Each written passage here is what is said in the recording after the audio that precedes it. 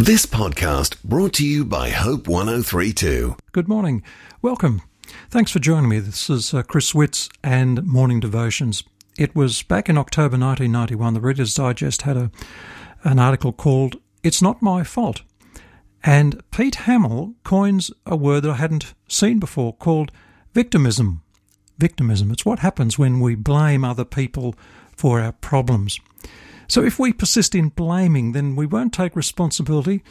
And I want to say this morning, don't play the blame game. We need to own it and name it and avoid the shame. And that's what happens when you blame other people for your problems. And I guess we've all done that. It's a way of explaining why life hasn't worked out the way you want.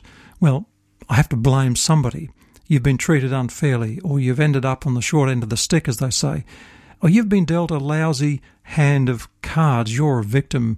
So that's how you get through life, by blaming other people for the bad things that happen to you.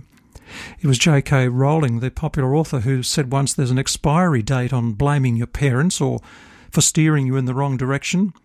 The moment that you're old enough to take the wheel, responsibility lies with you. And that's fair enough, isn't it? Isn't it the case that too often we make excuses for ourselves by blaming other people? It was George Bernard Shaw who once said that people are always blaming the circumstances for what they are. I don't believe in circumstances. The people who get on in this world are the people who get up, look for the circumstances they want, and if they can't find them, he said, they make them. And you know that sometimes people even blame God. And Proverbs 19 verse 3 from the scriptures say, people's own foolishness ruins their lives, but in their minds they blame the Lord. And I've heard it said, as maybe you have, God, why are you allowing this to happen to me? It's all your fault. Well, actually, it's not God's fault. It might be poor choices that we've made. Ronald Reagan was the president once of the United States.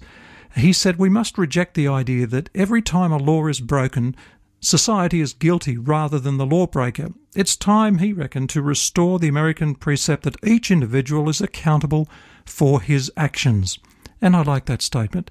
This blame game that I'm talking about today has been around since the beginning of creation, actually. We see it in the book of Genesis, in the third chapter of the first book of the Bible there. Adam and Eve broke God's command by eating the fruit of the tree of the knowledge of good and evil. And when God confronted Adam with his sin, Adam said, "The woman whom you gave to be with me, she gave me from the tree and I ate." So from the very beginning, Adam tried to pawn off the responsibility for his sin. The woman that you gave me. That's what he said. So Adam shifted responsibility for his sin. And then ultimately to God. The woman you gave me. So there he is, blaming God. The blame game. And of course today we're still caught up in that. Something happens, it's somebody else's fault, not ours. Well, I think we can be very clever putting the blame in someone else's shoes. It's an easy thing to do, isn't it? It's an easy way out. And it's easy to play that game, the victimism role that I mentioned. We don't have to take responsibility. It's always somebody else's fault. They're doing it to us. So when blaming others, you're actually handing over the responsibility for your own happiness to other people, because your happiness depends on that other person. It really means that you're saying, I'm not the director of my life. And if someone pleases you, you'll be happy. If someone fails, you blame them.